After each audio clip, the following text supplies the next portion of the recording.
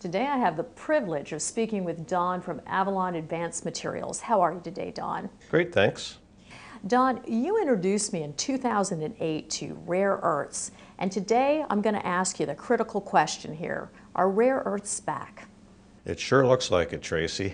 We're seeing lots of renewed interest in the rare earth space, and we knew it was just a matter of time. These things go through cycles, and we had that big burst of interest with the rare earth bubble back in 2008, 2012. But you knew at the time that it was going to have another day because there was so much new technology being created with these rare earth elements. And the main application at the time that we talked about was rare earth magnets. And they're just getting bigger and bigger and more important in so many applications. And that's creating pressure on the supply chain once again to meet the demands of new technology needing these rare earth magnets. So Don, let's start by talking about the Nechalacho rare earths deposit.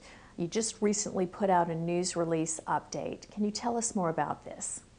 Yeah, so we decided earlier this year when it started to become apparent that rare earths were coming back into focus again, that we should probably look at trying to reactivate the project.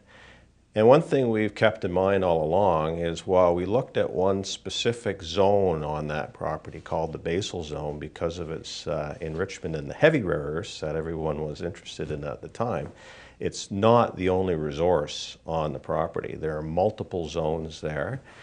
And what we're realizing now is that we have a real opportunity to serve the specific needs of this emerging market for rare earth magnets that need specifically neodymium, praseodymium. Other zones we have on this property are enriched in the rare earth mineral bastnäsite, right at surface, easy to access, and have exceptionally high content of those two critical rare earth elements now.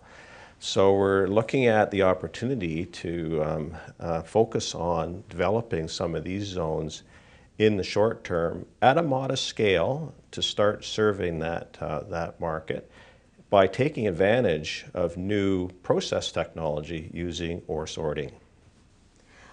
We have, over the years, Don, discussed how rare earths can also be referred to as technology metals or critical materials.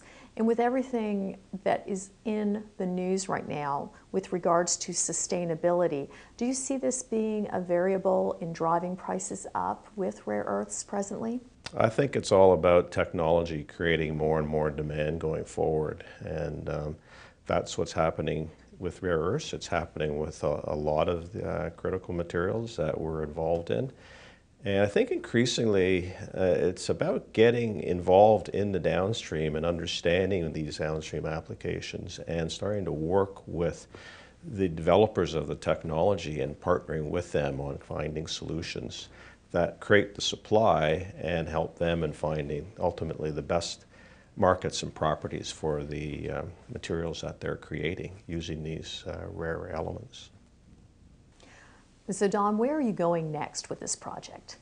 Well, since we put that news release out, we've actually had quite a few expressions of interest from different groups asking us if they can help us move it along, recognizing that there is a potential supply chain issue here, shortage of supply of these critical magnet rare earths. And so we're now looking at possibilities on how we can work with partners on this to get it going on the model we've created around small-scale development. Keep it small and simple. Followers of Avalon remember that everybody in those days was looking at scale where you're looking at $1 billion capex or more, and that was one of the challenges at the time. And getting into the rare earth business was the huge capital expenditure required to get started because of the multiple process steps. But we think we can keep it really small and simple by taking advantage of ore sorting technology that allows you to make a concentrate of a rare earth mineral called bastnäsite, that for which there's a market. And all it is crush, grind, ore sort, product, ship.